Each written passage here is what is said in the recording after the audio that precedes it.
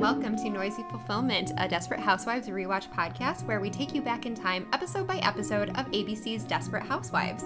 If you love what we're doing and would like to support us further than just as a listener, which we absolutely thank you for, you can really help us out by going to iTunes and leaving us a 5-star review and subscribing to this podcast. That really helps people to find us because analytics equals search results.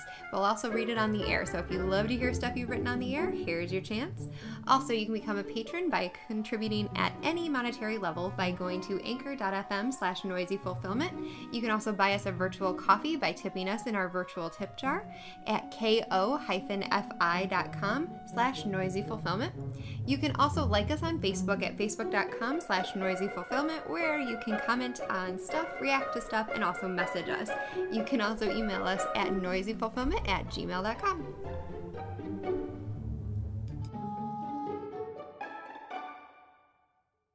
Oh, hello, Amanda Baum. Hello, Rachel. How are you? I'm well. How are you? Oh, sorry. What was the most or least desperate moment of your week? The least desperate moment of my week was getting to make a decision to work from home on Friday. Ooh, how's that? It was great. Did you love it? Great. Yes. Not something Got to watch my dog or like put my feet on my dog underneath my desk while I was working. I felt like a human being. It was awesome. Did you feel like you're getting away with something? A little bit, yeah. Yeah, that's a thing. So, yeah, how about you? What was the least or most desperate moment of your week? I think it was both, and it was submitting my dissertation. Yay! Yeah. So exciting. It is a culmination of a long time. And I was when it's all over and done with, and probably about the time that we send out this episode, I thought about what my status would be on social media. And it would be basically, if you've met me in the last 10 years of my life, I was either finishing a bachelor's degree, 2 master's degree. This dissertation will be hopefully my doctoral degree, growing a human baby inside me, or getting married. So I can't wait to know who I am outside of those things that have happened in 10 years. I would like to know I'd like to know if I have any hobbies. That's a lot for 10 years. Yeah. That's a lot of really big stuff. Yeah. So congratulations. Thank you. I'm excited for the next chapter. Not unlike The Ladies Who Lunch. Episode 16, season 1, The Ladies Who Lunch, written by Alexander Cunningham and Arlene Sanford. And did you know that this is our second episode that was written and directed by a woman team? It's been 12 episodes since we've seen, 11 episodes, because the last one was Come In Stranger. Let's go, girls. Nice job. And it first aired March 27th, 2005. Okay. Do you want to take us to a summary, Amanda Baum? Yeah, so everybody had a little bit of stuff going on this week. So we get to find out about the arrest of Maisie Gibbons and all of the fallout from that. There is a head lice outbreak at the Briarcliff Academy. Susan has her ongoing heartache with Mike, and we watch her have an opportunity where she could get herself up and out of it. So that was a strange and funny segment to watch. The Solis's plumbing takes a dump, literally. Get it?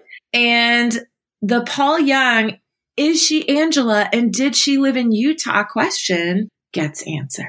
Awesome. That's it. No kidding. But it's what comes next? And I think that's the question that we're all asking right now, right? Is what comes next? Yes. And so in the cold open, we have Mariella saying, throughout even the most respectable of neighborhoods, you can hear the sound of scandal. Some scandals announce themselves with a shout, some with a whisper. I liked the cable guy telling Tom, throw me $20 and I'll hook you up with free porn. And the look on Tom's face, he did it. He was going to do it. He's looking around to see if anybody was able to confirm that he did it, so that, again, if integrity is what you do when nobody's looking, way to fail, Tom. And again, that's not a knock on porn. It's a knock on cheating the system.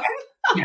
Not on being a shyster. Oh, anyway. Some with a bang. And once in a great while, there comes a scandal so deliciously sordid, its roar draws out all other noise. And we see Maisie Gibbons kind of being taken to task.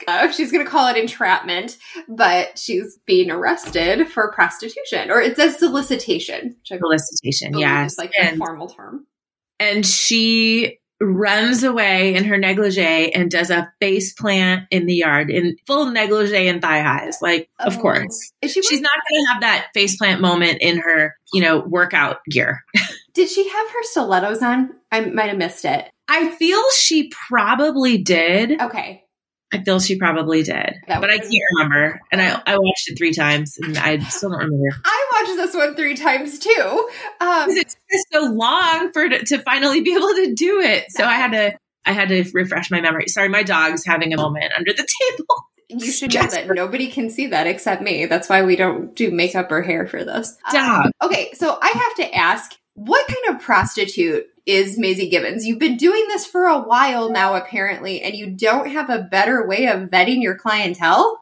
Yeah, I don't feel that you could do as big of a deep dive on somebody in 2005 as you could do now. So, maybe she just, I don't know. Yeah, but yeah. So here's where I'll go with that is not having a firsthand knowledge. If somebody would reach out to me, if you work in this particular part of sex work, I would actually be fascinated. But one of the best ones that like the ways in which I was informing my knowledge on this was from a book called Super Freakonomics, which is by an economist and a journalist. And there's Freakonomics, which got made into, I believe it was like a Netflix documentary. Mm-hmm. And I liked it.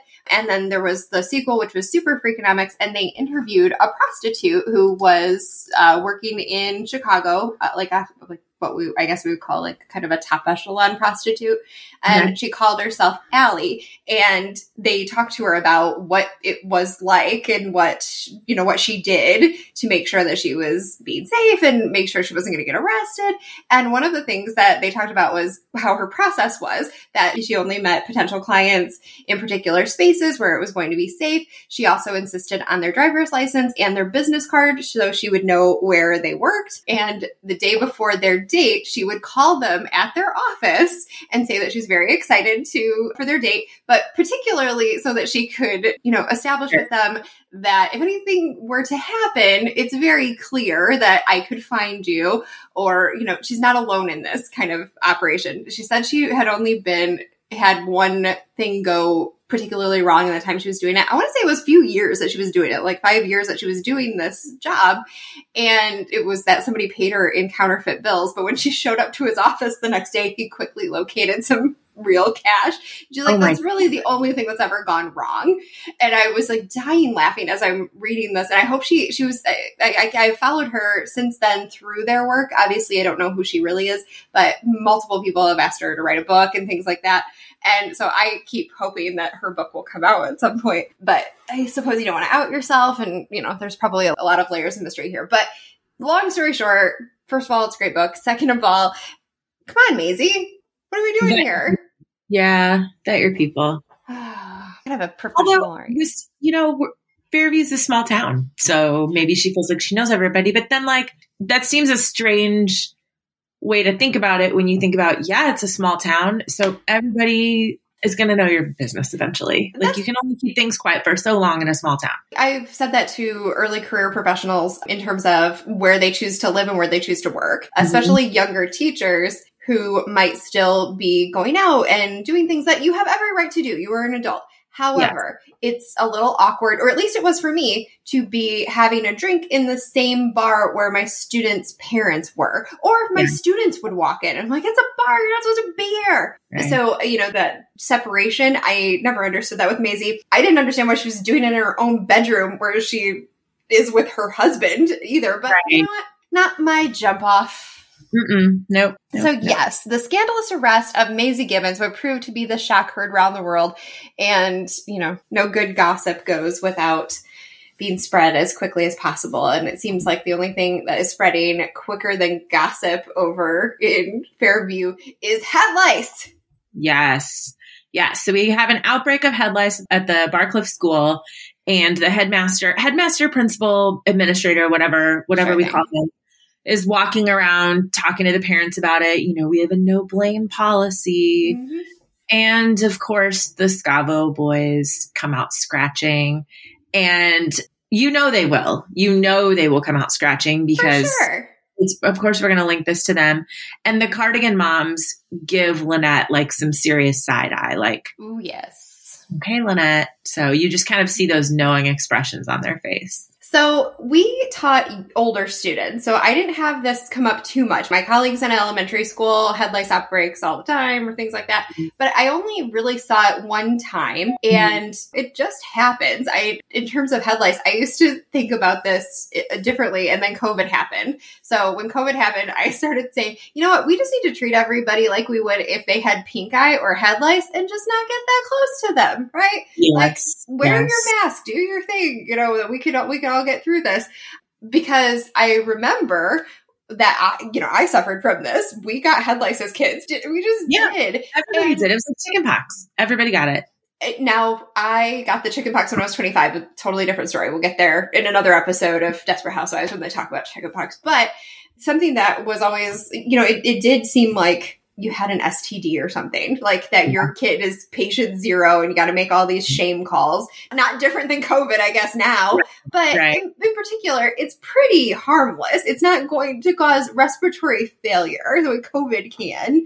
And if you have a comorbidity, it's, head lice isn't going to make it worse necessarily. I think it grosses people out and, it is what it is. Something that was really helpful to me as a parent. My kid hasn't had it yet, but I'm prepared. It just happens. But something that helped me is when I was reading the memoir of a very, very successful woman in the tech world, she talked about being on a private plane and her kids were scratching their head a lot. And she was like, maybe their head hurts from having their hair up or something like that. And she got back to the hotel and she discovered that her kids had head lice. So she was supposed to do like a welcome event. It was like a convention or conference or something.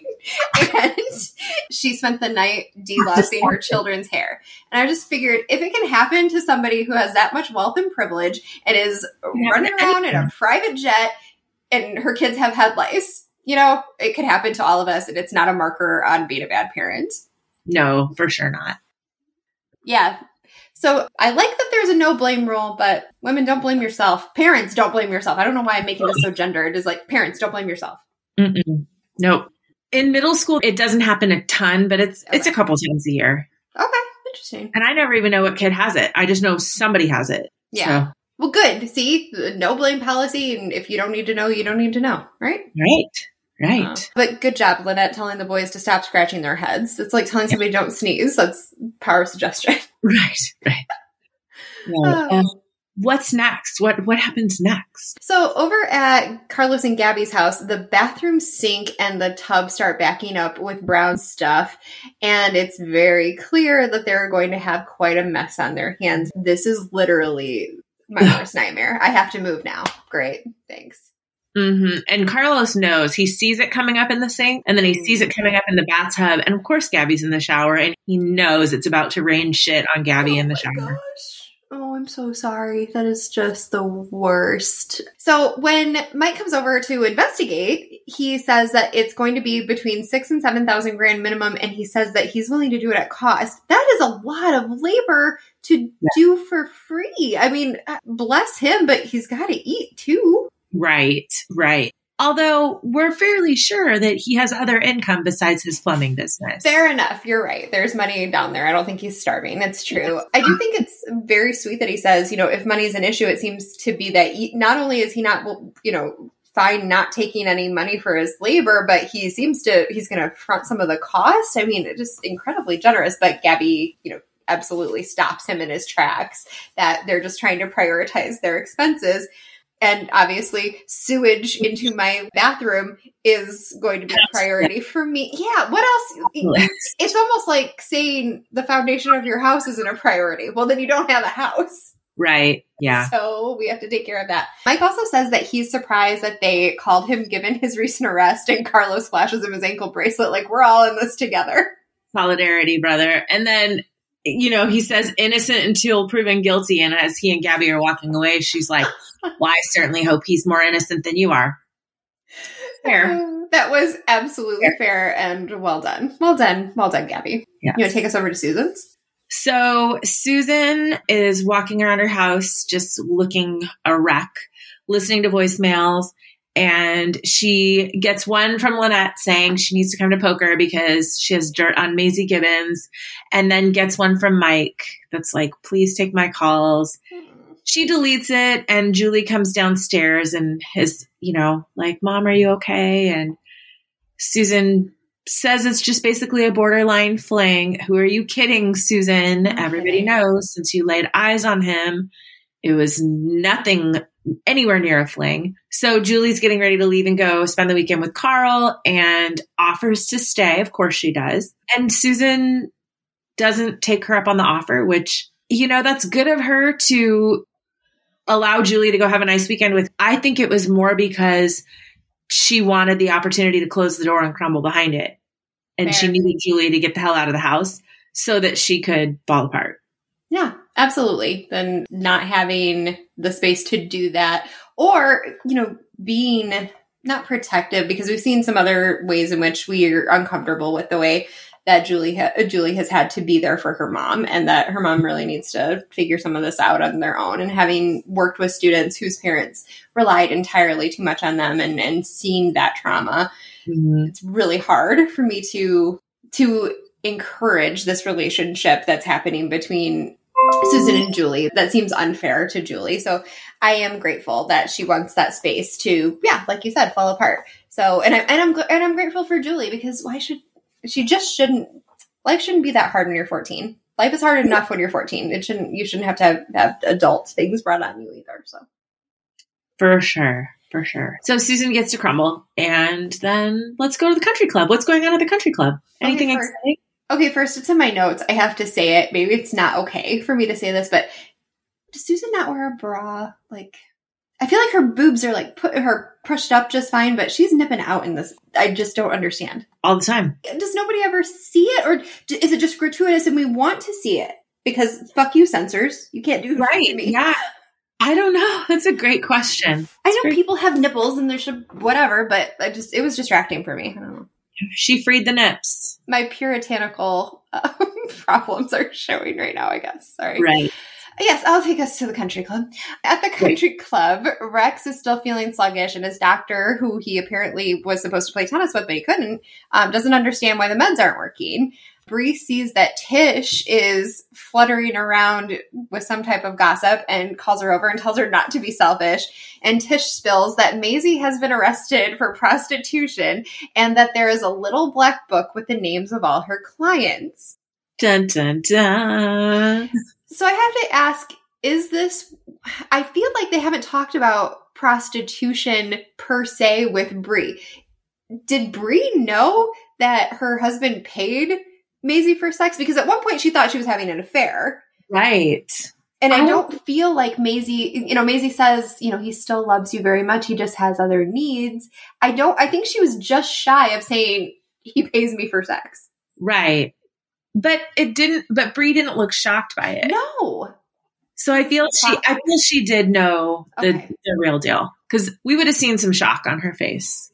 Okay. All right. Yeah, I agree. So I just wondered if we're not. Although when they were going to therapy, she was talking about it like he cheated on her, which I think is he had sex with somebody else, but I think if he's going to a prostitute, that's different than cheating on somebody in the sense of it's not an affair. There's nuance to this, whether or not that is fidelity or infidelity. I think for Bree, it's the same. Like this is a betrayal. This is a breach of trust, and that it doesn't matter for her that it's not emotional for Rex, that it's a need and a desire that he's getting satisfied in a way. And I don't know if that's better or worse, but for her, it's definitely infidelity. Mm-hmm. Mm-hmm. So, because I'm just shallow, I guess I'm pointing out people's nipples and other things. I thought Bree's lip gloss was on point. I didn't notice her lip gloss because I was very distracted by her pigtails. Okay, now that's fair too. In Tina Fey's book, it was a real reminder to me. It's like, hey, you want to be taken seriously? Don't wear pigtails. And don't say, oh, don't be selfish. Tell me the gossip if you want to be taken seriously. That didn't seem very Bree-ish. Like that seemed like more of an Edie line. to me. Fair enough. It delivered in a more sophisticated way than I guess but Edie would have wanted the dish too. And you know what? Apparently everybody does, because that's how Lynette thinks she's going to entice Susan to come to poker, even though she's depressed. That's true. That's very true. So Bree asks Rex if he thinks that information will get out, and of course it will, Bree. Good news travels fast. Bad news travels faster, says Mary Alice. Right. So then we head over to the Scavo house, and Tom is there and helping pull those bugs out of those boys' hair. And I remember right before going away to summer camp, I don't know how old I was, probably like 7 or 8. I remember getting lice, and I had really long, thick hair. And I remember the night before summer camp being up all night and my mom combing through my hair and doing that god-awful shampoo and pulling lice bugs out. And so thank God the boys have short hair, and also nice of Tom to help. Appropriate for Tom to help, but we call it nice because we've seen him be totally inappropriate before about the rearing of his children. And yeah, you're absolutely right.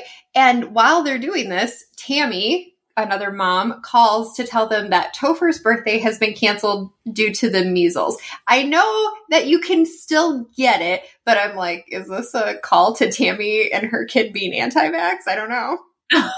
Like, I guess I see that now through a 2022 lens. Yeah. How are we getting the measles? I gotta know.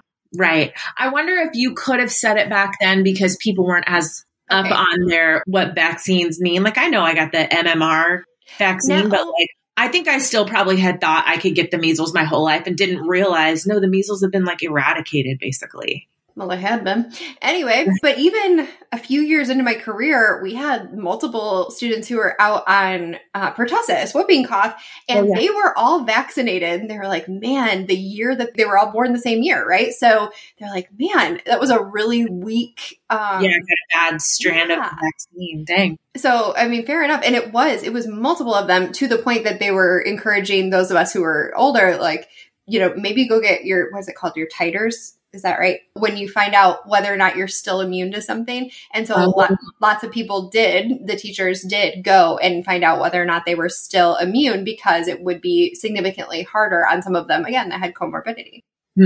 So interesting. Look at all this vax knowledge we have here on this podcast. Thank you, COVID, for educating me further. Over at Paul's house, Edie gives back... Oh, sorry. Hold on. You got to pause. We got to go back to the Scavos because... Oh, I had something for the Scavos too. Yeah, good job. Go back. So Lynette says, well, first it's a birthday party. Then next it's good. Tammy would fly in a specialist from Switzerland before she would cancel this party with all the money they spent. First it's a birthday party. Then it's going to be campouts and pool parties. And Tom says, why does everything have to be a conspiracy theory with you? I feel this because my husband and I will have conversations about things that I'll make a prediction about, or I'll say, well, this is kind of how this feels to me. And he'll say, well, you have no evidence of that. And I'll say, I'm not very often wrong on these types of things. Lynette knows how things work as a mom of kids who engage with other kids. She knows once your kid becomes the dirty kid who gives everybody lice, if you let that get out, it's going to stick with your kid for a long time. Like, she knows it. Right. And she's worked very, very hard to get them into the school. It's not like her kids can just go to any school, apparently. They have some special needs that need to be addressed, and they're in. And if they don't get to stay, or if it becomes a situation where you wouldn't want them to stay, well, what's going to happen next? We're certainly not going back to a homeschool debate. And I think your use of the word engaged there, like engaged parenting, is really spot on, because she's the one engaging in the parenting. And Tom wouldn't necessarily know these things because he's not as engaged of a parent. No. And I wasn't saying it like I think it's right. Like, I don't think a kid should be, socially ostracized because of it, but it happens more than you think it does. Like, so anyway. No, that's fair. Lots of that thought. Also, I needed to share that Topher is the name of Tammy's son, whose birthday it is. I was maybe 2 weeks ago years old when I found out that Topher can sometimes be the name you use when you named your child Christopher. And I say that married to someone named Christopher. Did you know that Topher is a shortened version of Christopher? only as you were saying that did I go, oh, it's the back half. We're so used to using the front half of the name. It's the back half. So you were today years old. Mm-hmm. Yay! Yeah, Topher's like in, that 70s show that like. Topher Grace, right? Yeah. Fair and totally, and I say that again, married to somebody named Christopher, and so now I feel like I would start calling him Toph sometimes. I also don't know why he's named Christopher because his brothers are named Mark and Matt. I'm like, so why are you not Luke or John? Yeah. Okay. So at Paul's house, Edie gives back all the documents since Paul's decided not to sell the house because he's kind of being blackmailed by his own child. She tries to get back his house key, but she can't find it.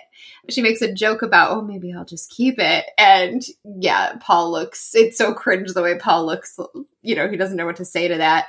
Luckily for him, Felicia arrives and gives back Edie's neck. Oh, what? Wait, her response though is, lighten. I know your wife's been dead 6 months, but lighten up. Sorry, did I yada, yada, yada right over the dark joke? Yeah, I know your wife's been dead and all. Jesus, Edie, come on. Oh, poor Edie. She can't find her lens. So then Felicia. Yeah, but luckily for Paul, Felicia arrives to give back Edie's necklace that her sister borrowed and said went down the drain so she could keep it. And I just Martha Huber all over. And I love Edie saying, I miss how we used to steal from each other. So nostalgic for having her stuff swiped by her friend. And she seems genuine about that, but I can't help but be sad about it, is that the only female friend you had in this neighborhood, or only friend you had in the neighborhood, was awful to you, and I'm so sad. Yes. Yes. That we take the love we think we deserve, and I think Edie deserves better love than that. She does. She also could give better love as well, which she hears. She hears that.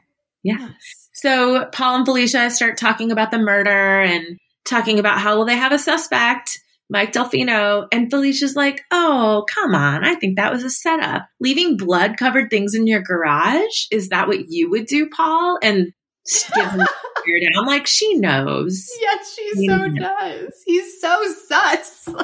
You can help but notice, right? No, and she's so obvious, too, because then she turns to Edie and is like, oh, I know an antique jewelry store you'd love in Salt Lake City. Have you ever been? Which Edie says, I try to avoid Utah. Those hurt my people.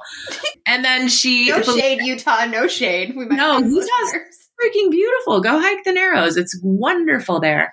But Felicia asks Paul if he's ever been to Salt Lake City and tells him he should go. She is so onto him. And I just wish she would be outright brother, I know you shot him. I know you killed my sister. I know it.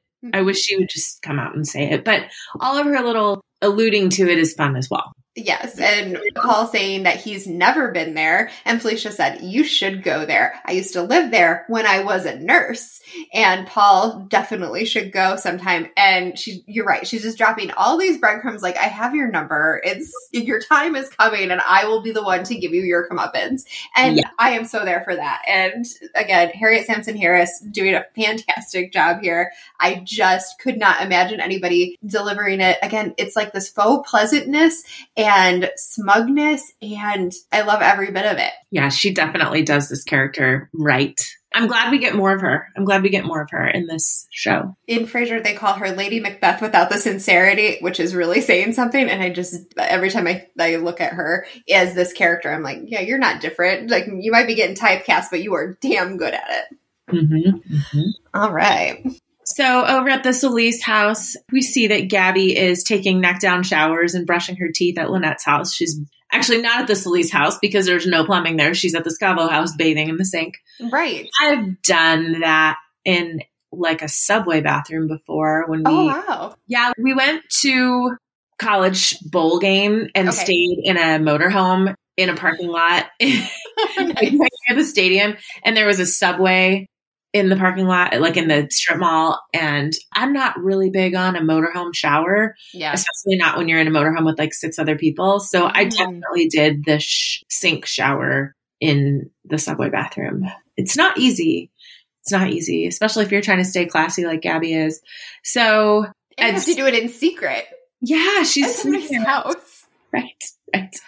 So all the girls are getting a Maisie update from Edie, and Wait, is it from Edie or from Lynette? I think it's kind of being passed around a little bit. I think both Edie and Lynette have a piece of it, and they're kind of back and forth. Yeah, it's like almost like a meet cute story. It's choreographed very, very well. Okay. They tell the girls that Maisie's going to give up the black book, and we can just see Bree just squirming in her seat. As a poker player, I love all of the poker-centric, but applying to other things, analogies that are happening here. What just happened? The stakes were raised.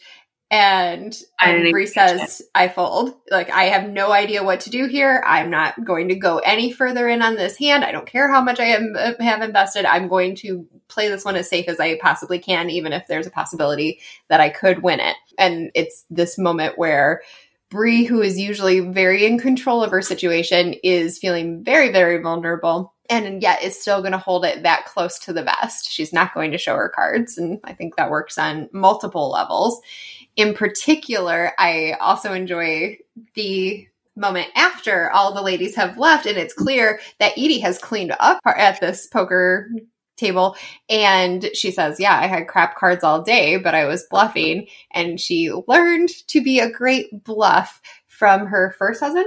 One of her husbands. First. I don't feel like it was her first husband. I feel like Edie's not going to fake orgasms for just anybody, so it was her first marriage, and she's trying to make it work. Yeah.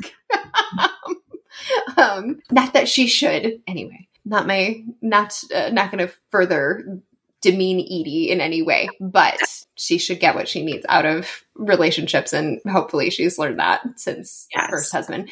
But it also comes that she says, why didn't Susan come? And Lynette lies badly, and she said, oh, well, you don't have to learn how to bluff. You must be getting all of your needs satisfied. Tell me why she won't come.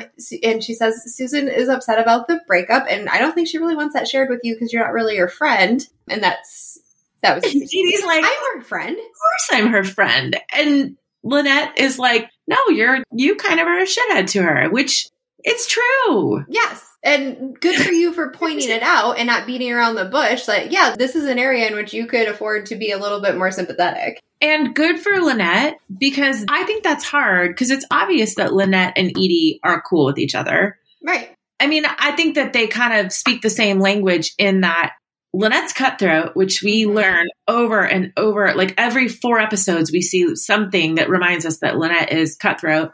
And I think that she probably appreciates Edie's lack of bullshit. Yeah, I guess. But I appreciate when you're like the center person with 2 different friends that are not maybe as good of friends. I think it can be easy to be passive and not stand up for one because you're protecting your relationship with the other one. And I really liked that Lynette was like, you're not nice to her. Like, right. Lynette told it like it was, which I think speaks to who Lynette is, but I also think it speaks to Lynette appreciates her friendship with Susan. And I was glad to see her stand up for Susan, because it doesn't really seem like many people are.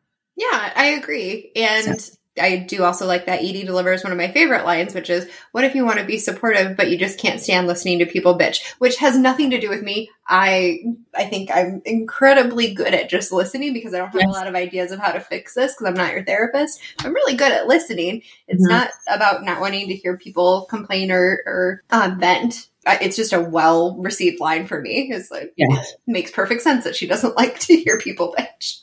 She's onward and upward. I feel like that's Edie's motto, like onward and upward, like pull up your bootstraps and let's go on to the next thing. She doesn't want to hear somebody complain, which that sometimes is being a friend. Yeah, I agree. And so maybe she'll take some steps. And I think she does take some steps in this episode to ameliorate that. Yes, agree. So over at the Young house, Paul is digging through a box of VHS tapes. So nostalgic. Although still my heart. I know, but I was like, where's your drawer? Didn't you have the double drawer thing that like your VCR rested on that had? Yeah, I was like, you seem like you would be more organized with your VHS. Or your wife would have been, and I don't think you've undone everything she's done to make that home livable. True.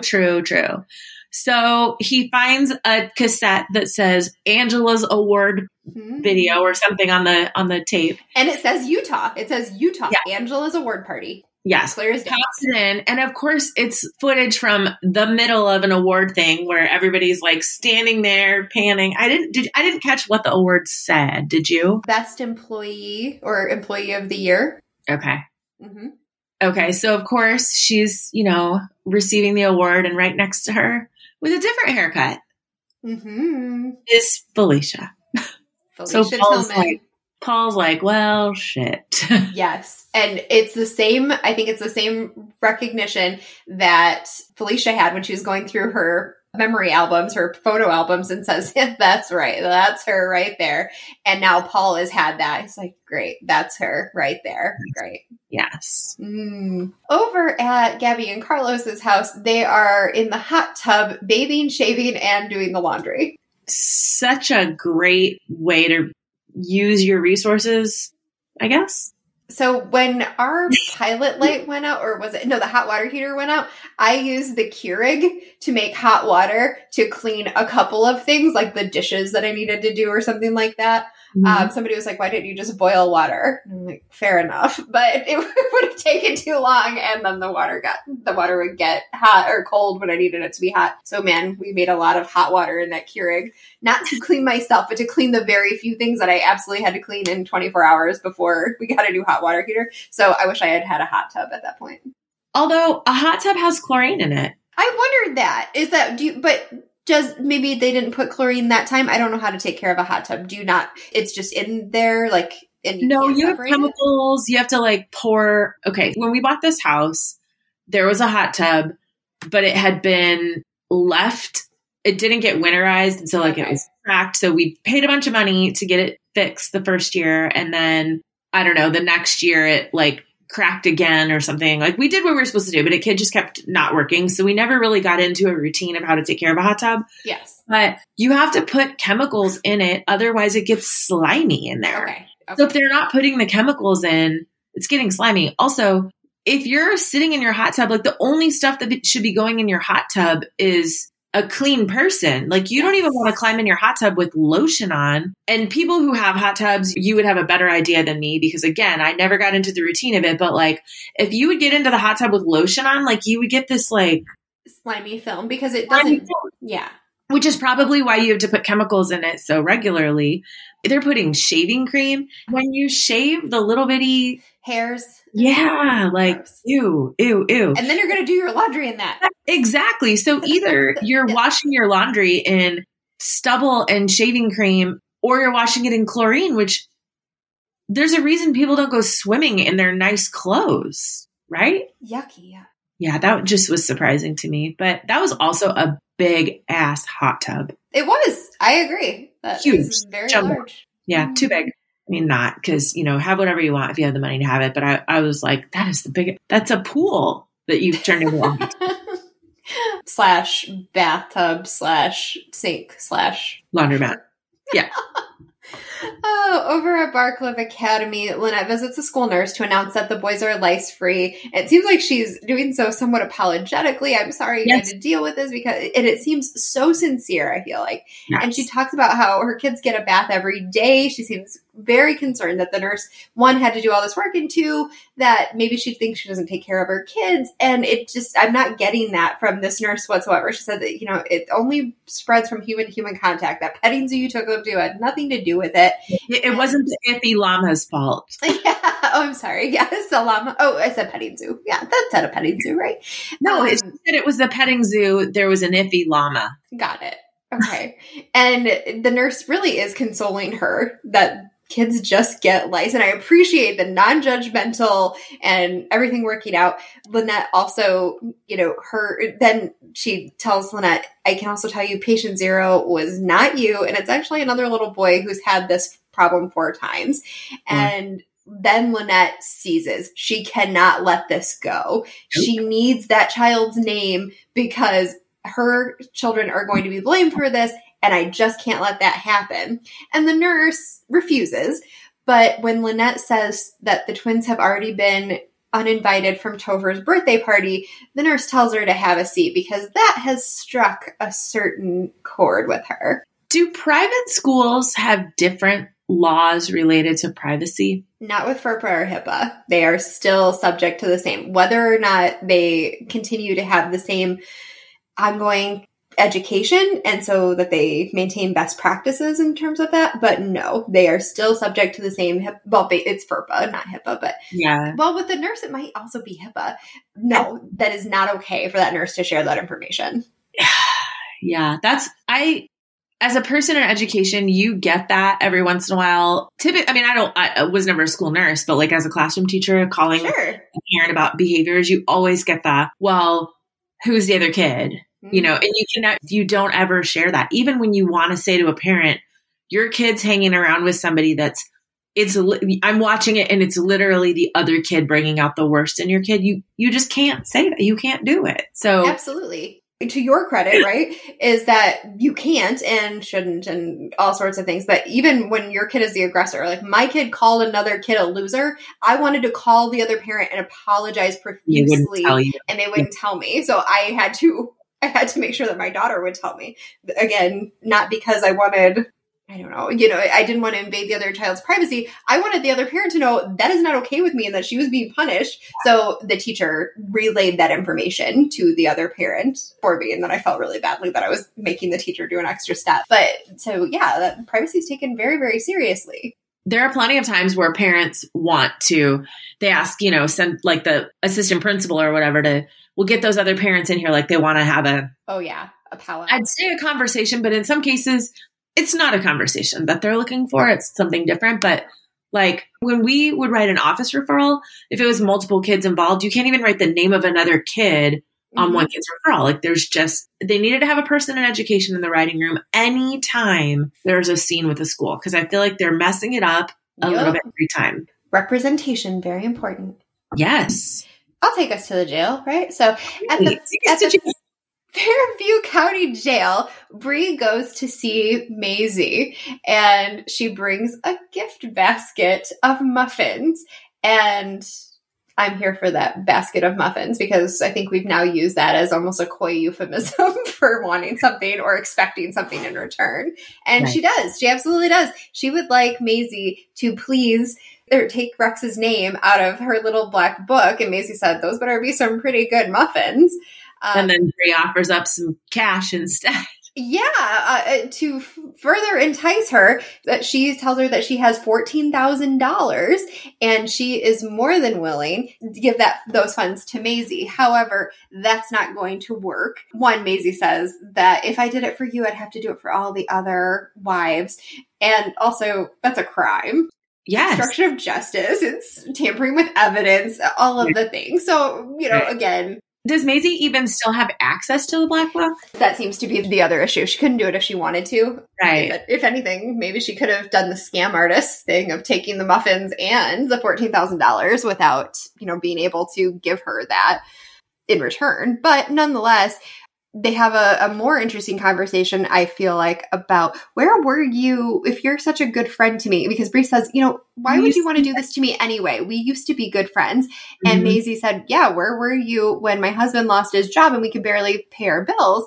And Bree, in, I think, genuine and sincere language, says, I didn't want to embarrass you. I didn't offer to help. I didn't show up with muffins then because I didn't want to embarrass you. And Maisie said, it was worse. The silence was worse. And I feel for both of them in this situation because, you're drowning and it would be, for some people, they want help. And for some people, they want you to ignore the problem altogether and pretend it didn't happen. And it can be hard to show up for your friends. And I don't know how close they were, but it can be hard to show up for your friends who you're close to without making them feel some type of way. So I feel for both of them. I do too. And I think that as people, like we are used to showing support in the way that we would want it. And for Bree, 100%, I don't think she wants anybody to mention anything because she doesn't want to be embarrassed. But that's not the love language that all of her friends would have. We did a seminar with a consultant one time when I first started at the school that I used to work at, where the woman, a lot of it was ridiculous. There was a ridiculous amount of money spent on a lot of talking. But something productive that did come out of it was like just the thought of when someone's having a bad day, instead of going in and trying to do, what you would want, that whole men are from Mars, women are from Venus thing. Like men might treat it this way, women might treat it this way. Instead of going in with your toolkit that you would want someone to use with you, stopping yourself and saying, like, how do you want me to listen right now? Do you want me to listen? Do you want me to just be the basket? And you just say everything and I'll just take it? Do you want me to listen and poke holes in what you're saying? Do you want me to be supportive? Do you want me to be pro you? Do you want me to be devil's advocate? Like, do you want me to help you find a solution? Like, how do you need to be heard right now? And I think that is a good way to think about when you're trying to support a friend in friendships, taking yourself and how you would want to be treated out of it. If you know the person well enough to know, even though this isn't what I would want, I know this is what they would want. And so this is how I'm going to support them. I think that that's a good way to be able to support somebody when they need you and cut through that bullshit of it being embarrassing or whatever, because you're giving them, it's almost like you have an IEP for your friendship where these are the supports and accommodations that person needs that are different than your friendship with this other person. So, I mean, I think that's a pretty evolved way to think about it, which we're not going to get in a show like this in 2005, but fair enough. I think that that's kind of where Maisie was going with it, was that's not what I needed. Like, you thought you needed to do it this way, and that's not what I needed. So one of the best mentors I think I've ever had in my life, one of the things that the two pieces that I learned from them that I think have been most impactful for me are, what does a perfect solution to this look like for you? Could you tell me what that looks like? And how can I show up for you right now? And I feel like both of those questions are quick, to the point. Then they can just say, I don't want any feedback. I don't want any notes on what I can do better. I just want you to hear me, right? Or I want you to solve this, or I want somebody to give me options. So I think that those two were possibilities. And I think Brie will grow from this. I really do think she will. But I am not at all upset when she and Maisie get to the end of this conversation, and Maisie said, well, you know what? You get credit for just showing up. You get credit for just coming. None of the other women have. I've been abandoned. And she is so dismissive about this, and that it makes me sad for her, is that I think there's hematomas on top of hematomas here. There's a ton of scarring. Nobody showed up for you. And the only person who did came because they needed something. And that's trauma. I agree. And hurt people. So she's trying to get another pound of flesh in here. But Brie gets it right back to her in terms of, you're not being abandoned because you're a whore. Because that's what Maisie said. She's like, you know what? I guess that's what I get for being the town whore. And Brie's like, nope. I want you to know from the bottom of my heart, that is not the case. It's because you were never really that nice. Which we saw. That's why Lynette was taking the kids Adderall. Yep. It was because of Maisie, right? Mm-hmm. Wasn't Maisie the one that was just awful, expecting superhuman parenting from Lynette? So we've seen her not be very nice. Right. And it's not lost on me that Maisie won't have to do the work of giving her back that basket, because Brie's going to walk out with that basket and the muffins. She sure is. I hope she gave muffins to the people working the front desk. Like, I hope she. There it is. There's the moment. Yeah. Oh, that would have been good. Yeah. Yeah. Hand one to the guard at the door. Yes. They get nothing. I feel that. Thank you. Writing that down. Do it. People that I need to recognize in my community for doing great work. Love it. Let's get him some cupcakes from Sugar Jones if you can get there before they close. So there was a bit of, that's a good inside joke. And you won't even get it until after this episode is released, but okay, fine. So something that got kind of lost in here is, because they did one of those ADHD problems for me, is that they start at the Fairview County Jail, Brie going to see Maisie, and then they stop and go to something else, and then they go back. We covered all of that, but we should circle back to Gabby. Out for a jog. Yeah. Gabby sees a porta potty and gets an idea. She moves it to their house, and Carlos is like delighted. He laughs and says, this is why I love you. Mm-hmm. So again, I have an issue with what Gabby's wearing running. Nothing about that seems comfortable. Also, take it. Also, I'm surprised. I know that you go for a run because you want to stay fit, because you enjoy it. Also because your mental health needs it sometimes. Like, there have been plenty of times where I have gone out and run because if I didn't, I would throat punch somebody. So I get it for Gabby. But when you don't have indoor plumbing at your house, that's probably a good time to take like a couple days break from going for a run. Yes, you need to do everything possible to maintain the hygiene that you already have, and jogging is not going to help with that, right? No, and dry shampoo was not a thing in 2005, I'm confident. Maybe somebody had like figured out a way to like make it before it became a thing, but I don't ever remember hearing about dry shampoo in 2005. So I don't want to say you're wrong, but I will tell you that in Laverne and Shirley, they talk about something called quickie poo, which is that you don't have time to shampoo, so you put this in your hair. So I feel like there were precursors to that, but maybe we didn't call it dry shampoo. I love it. I love it. And obviously, Laverne and Shirley predates Desperate Housewives. Yes. Oh my gosh, I'm being attacked. Yes. I think that I would be terrified to try to move sorry, I literally have like a rabid dog, like huge jaws coming from my face. Stop it. See it. Yeah. See it. Wild Kingdom over here. Stop. Here, chew on my arm. You're not going to like how it tastes. This episode brought to you by Bitter Apple Spread. If we had like a sponsor, we would be really in need of a sponsor for doggy classes or something. Oh my gosh. Doggy sitters. That's going to leave a mark. But I would be terrified to push a porta potty from a job site to my house. Yes. Oh my gosh. Yes. I would be the person where it would spill on me. And somebody's going to see me. Yes. The things these people do, I've said this before, the things these people do in broad daylight in this neighborhood, plot holes, guys. Yes. I know it works for production, but the rest of us can't always suspend disbelief. Right. Yeah. Yes. Agree. What's next? Going over to Susan's. So over at Susan's, Edie arrives to find Susan decluttering. And this is the way that I express my stress too, is that if I have 5,000 things to do and I don't want to do them because they're overwhelming me, you know what? It's time to go through every towel in this house and figure out if I like it or not. Edie says that she promised, she knows you're upset. She's really trying to be supportive here. She knows you're upset, and don't worry, I won't be dating Mike, though I will be sleeping with him because some mountains are just meant to climb. Some mountains are just meant to climb. I wrote that down. I thought that was a really funny Edieism, but I don't think that she really meant it. I do think she's good. So, yes, she totally meant that. I do not think she was being funny. I wanted her to not mean it. Okay, that I will take. And if she were really trying to be a better person, maybe not. But Edie says that Susan needs to get dressed and get wasted with her, and that's how she will show up for her. And I think that really does bring both of these things together. This is Edie's strength. She knows how to have a good time, and she is going to use it to be supportive. So I really think that Susan needs to meet her halfway. In Susan's condition, I would need a shower. She said, Edie tells her to go fix her stinky hair. Yeah, I get it. I would need an hour. And are you just going to sit at my house while I get ready for an hour? Because that's going to make me feel like I really need to rush and I'm already depressed and that's going to give me anxiety. But I appreciate I don't know that I'm going to let you sit at my house for an hour when you know that I accidentally burned your house down. Oh gosh. You're going to burn my house down while I'm showering. I'm pretty sure you're going to mess with my stuff.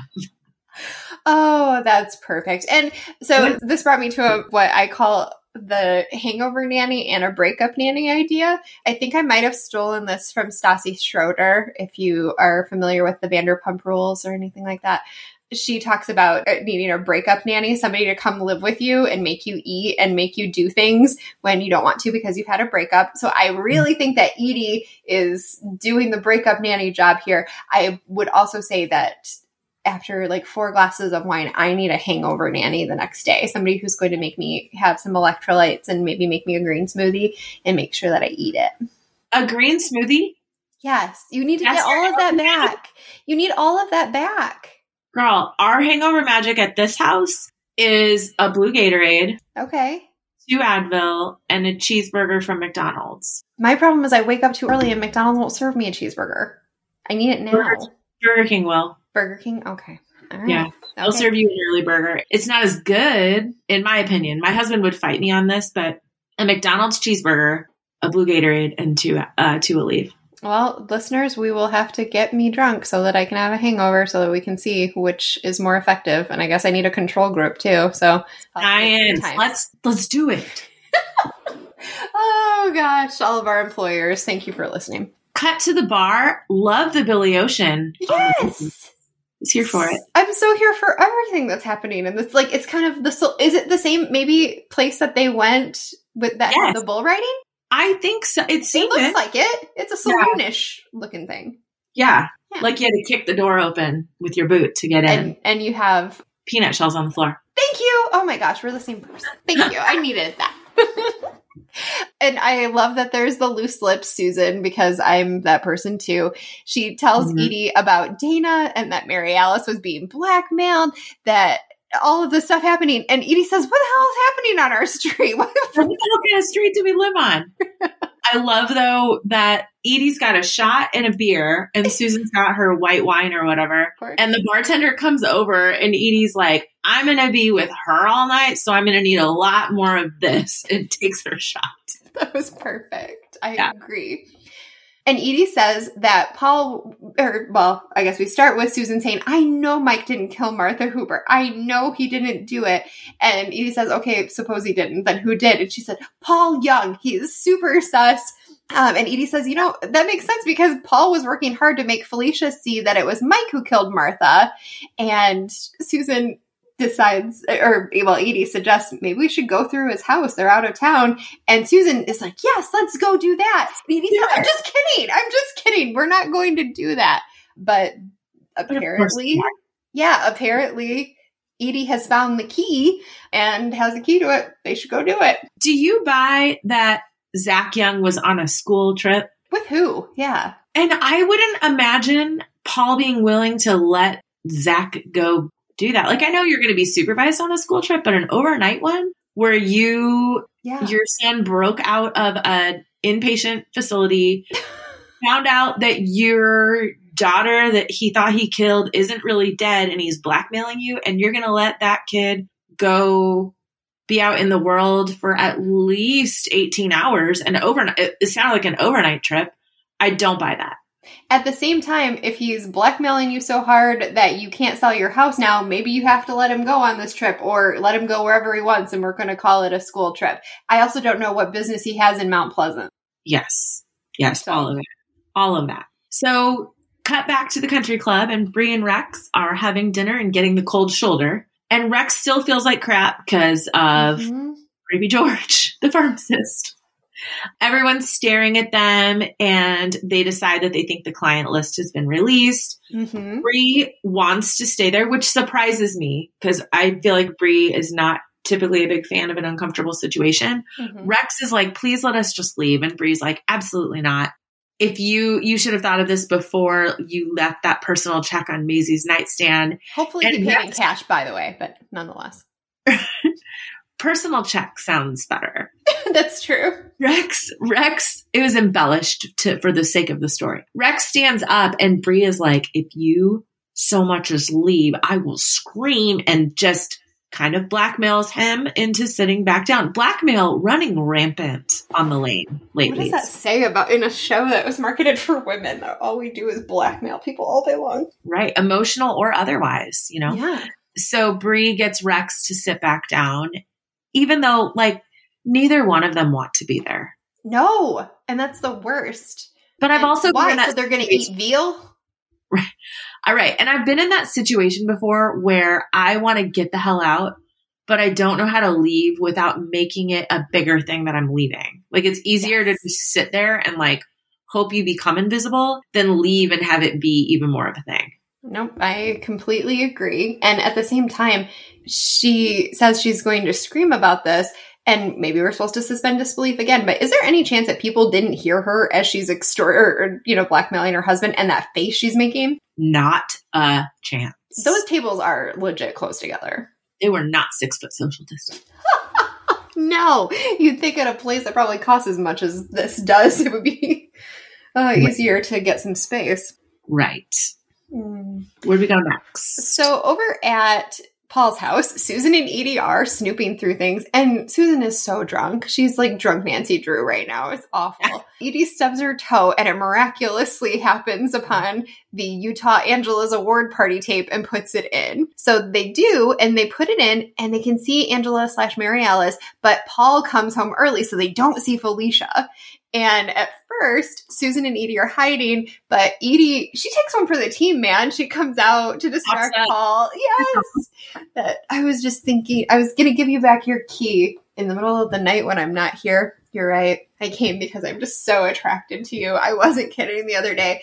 And Edie goes in for it and starts making out with Paul to distract him. And I just have to say, whether I don't necessarily agree with the choice, but Edie's showing up for Susan. She is. Yes. She is like, I will make out with this creeper who I'm confident has murdered at least one person, and I'll wave my friend out while I'm like, yes. And Susan sneaking out on all fours, of course. That she's such a master of the physical comedy. Yes, does very well at this. And Mike sees her sneaking out and follows her. Meanwhile, Edie's back in Paul's house trying to like, okay, well, that's enough for tonight. And now Paul's all about it. And I'm like, man, how far is she going to have to take this? That sucks. Right. But we know she'll do it. She'll do what she needs to do. Fair enough. She is a survivor, right? So Susan lets Mike have it. Mm-hmm. As he tells her, there was no right moment to tell you. And she was like, when we went out for pizza, when we were at the movies, watching a movie where somebody kills somebody, you could be like, I've done that too. Like I was so proud of her. She just lets it all go. And Mike offers to tell her what happened. And she says, it doesn't matter because I'm never going to believe you again. Yeah. So what does he do? He goes in for a non-consensual kiss. So I'm really glad you brought that up. And again, we look at it from a 2022 lens, not a 2005 lens. And perhaps that's unfair, but it does feel infantilizing. It does feel Annie, get your gunish about, if you don't have anything else to say or they're being ridiculous or hysterical, just kiss them. No, informed consent and also, enthusiastic consent is what I meant to say. And when somebody's not wanting to be with you because you have murdered or you're suspected of murdering someone. Or that you're just lying to them. You've breached their trust. That's not when you decide you're going to steal a quick kiss. Yeah.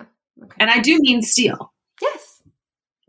So I'm upset that, I guess maybe it's better or worse. It was both a female writer and a female director. So I can't even say that it's because there was no representation. There was some representation here. And still, I think we fell into this trope. And I think that that's just a very 2005 thing. And it brings to mind Susan Douglas and Enlightened Sexism. She would talk about, my students are mostly women, incredibly smart, and they're, booking it out of here every day to go watch 90210, which they know is not representative of a female experience. It's not representative of so many things that we work against. She's like, so some things can just be entertaining. And this show found a market. Obviously, I love it. That's something that I'm sure will come up at some point is that you guys, that I am really critical of the show, but I love the show. I loved it then and I love it now.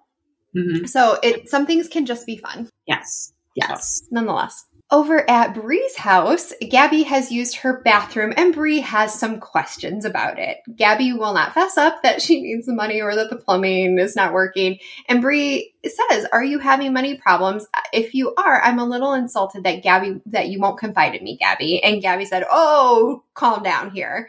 Right. Why is it that you feel I should confide in you, but you didn't confide in me that Rex is one of Maisie's clients? Is it because it's happening to someone else that you feel ding, that? Ding. Yes. Yeah. Fair. 100% fair. Like that's their whole friendship is everybody's friend. Like the core four of their friendship is built on talking about everybody else's secrets, but not their own. Like that's something that they said from the beginning after Mary Alice killed herself was that we all need to talk about it. We all need to talk about these things more. And they're still not doing it. Right. So, and Gabby is telling Bree how to show up for her in this moment now. And Bree says, okay, well, good luck with your remodel then. Because that's what Gabby said she wanted. And Gabby confirmed for Bree, I think, because that was the same thing that Bree was saying when she went to see Maisie. Like, I didn't want to embarrass you. And Gabby was saying, yeah, you don't say something. So Great friends pretend. Good friends support each other after they've been humiliated. Great friends pretend nothing happened in the first place. I think what they like, the goal of that isn't to sweep it under the rug. It's to maybe allow somebody to still feel that dignity around other people, but at what cost? Yeah. At what cost? So I'm glad we'll be circling back to that in not too long. Not in the not so distant future. But for now, let's go to the bounce house. Oh, I love a bounce house. Do you do a bounce house? I don't like inflatables. I don't like Oh, okay. Oh, well, then that makes me sad because the only run I would ever potentially do with you is the inflatable fun run. I feel like it's a really good place to burn your skin off going down a slide. I'm never a fan of any run like that, like where you go into like the pit of bubbles or like a mud run. Like I'm freaked out of a mud run. If you're not in the first wave in a mud run, you're 100% going to ingest somebody's blood or snot or spit because people spit when they're running. And when you come along with them in the same mud pit, like it's not unlike my fear of wet Band-Aids at a water park. Oh, that is a thing for me too. I'm there. Yeah. Thank you. Or a piece of hair, like if you're in a lazy river and like a piece of hair flip, you get it on your arm. No. Thank you for articulating these things because I truly do think I'm just a buzzkill. I just think I'm not fun because I'm like, oh my gosh, there's going to be this there. Right. Yes, exactly. Thank you. Exactly. You're welcome. So I don't judge other people on doing a bounce house, but it's just not for me. Like, it's not for me. So Lynette walks into Topher's party like she owns the place. Mm-hmm. I see Topher's made a speedy recovery and she brings him bongo drums, which, yes, Lynette, good on you. Yes. So one of the visiting moms, when the Scavo kids get into the bounce house, she scuttles over and is like, I don't want you playing with those boys. Mm-hmm. So Lynette and Tammy have a little bit of a showdown in the bounce house where Tammy has the nerve to say, well, your boys aren't the cleanest kids on the planet, even though her own kid is patient zero, which we found out from the nurse. And I was surprised that Lynette outed the nurse on that. Threw the nurse under the bus. Yes, she did. Yes, she did. And I get that she probably thinks there's some safety in I threw the nurse under the bus, but Tammy can't do anything to the nurse without revealing her secret. It was a very The Help moment for me where, where you can't be the one to say that this all happened because then you're probably the one that ate the poop pie. So maybe she thought there was some security in that. But I also don't get the resolution of this where Tammy's like, I will go tell everybody here that it wasn't your boys that did it. Oh, and then the problem is solved? Yeah, you still did it in the first place. Like you're still willing to make somebody else's kid the sacrificial lamb so that your kid can be in good graces with everybody. No kidding. That's cutthroat right there. I love that Lynette stands up for her kids, but I don't love that Lynette's like, an F you all, we don't need this, we're leaving. Kids, I'm going to take you to Disneyland right now. Like, if it's because she doesn't want to disappoint her kids, I get that, but I don't know. It's a really tough situation. I don't know how to navigate that one myself, except that I'm glad that Tammy doesn't necessarily, I'm led to believe Tammy's not going to get away with it, and I really don't like it when people don't get their comeuppance. Mm-hmm. Including myself. I expect to be held accountable for some crappy things that I've done. Okay, that's fair. So Bree shows up in a gorgeous green dress. Doesn't she? And they both look lovely, especially for one of them not being able to shower. Right. So Gabby's on the front porch cleaning the table, which I really love that porch and that seating set like that. That'd be a great place to sit and read a book during the non-super hot days of the summer. But Bree shows up with a check and an envelope and says basically like, we don't want to be in the country club anymore because they're not as exclusive as they used to be. We know that's not really why, but then she says, good friends offer to help, great friends don't take no for an answer. So I thought that was a really sweet moment where Bree was like, I know you're struggling. I'm not going to let you not let me help. Yes. So. And here's the money. And if you don't do the plumbing with it, doesn't matter. Here's the money. Obviously, she's going to do the plumbing with it. And actually, I was wondering about the number because it might be double what the 6 to 7 that Mike said he would do the job for. So maybe Mike would get paid on this anyway. And there's so much going on here. And I love it. I love this for both of them, that they can both get their needs met and that bond is that strong. Yes. This is not a superficial friendship. This is not a fair weather friendship, Gabby. I'm insisting on helping and I don't want anything in return. Gabby says, I will pay you back. And Bree says, take your time. It's not a problem. It's wonderful that it could be that way. Mm-hmm. All right, Amanda, our production, 2 Truths and a Lie. I'm ready. I need a sting for this one. Okay, so my 2 Truths and a Lie this week, there is an unaired scene where is how we start this. So which of these is not an unaired scene? 2 of these are unaired scenes. One of them I made up out of whole cloth. That's the one you're looking for. Okay. So is it Susan is crying over Mike, but sticks her head in the freezer so Julie doesn't see her. And when Julie exits the scene, Susan's face is covered in frozen tears. Okay. Carlos, angry at Gabby taking too long in the porta potty, tries to break in, causing the whole unit to tip over with Gabby inside it. Okay. Or Gabby considers selling the house because they need the money. So she invites Edie over and Edie asks her, has this place always been so orange? And tells Gabby to slap her maid because the banisters are so dirty.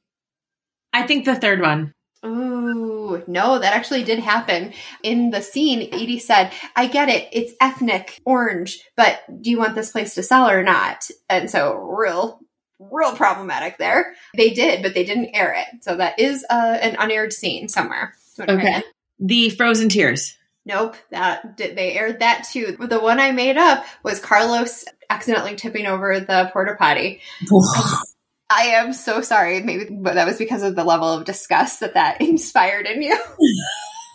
That you didn't think I'd come up with something that was that gross, but I did. It happens in Breaking Bad, though, if that helps.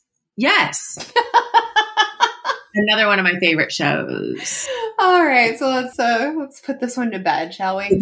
Okay. So, yes, we leave with Marielle saying, yes, everyone loves a scandal, no matter how big or small. After all, what could be more entertaining than watching the downfall of the high and mighty, which is Carlos in a porta potty in the backyard? What could be more amusing than the public exposure of hypocritical sinners? And we see Rex. Mm-hmm. Yes, everyone loves a scandal. And if for some reason you're not enjoying the latest one, well, the next one is right around the corner.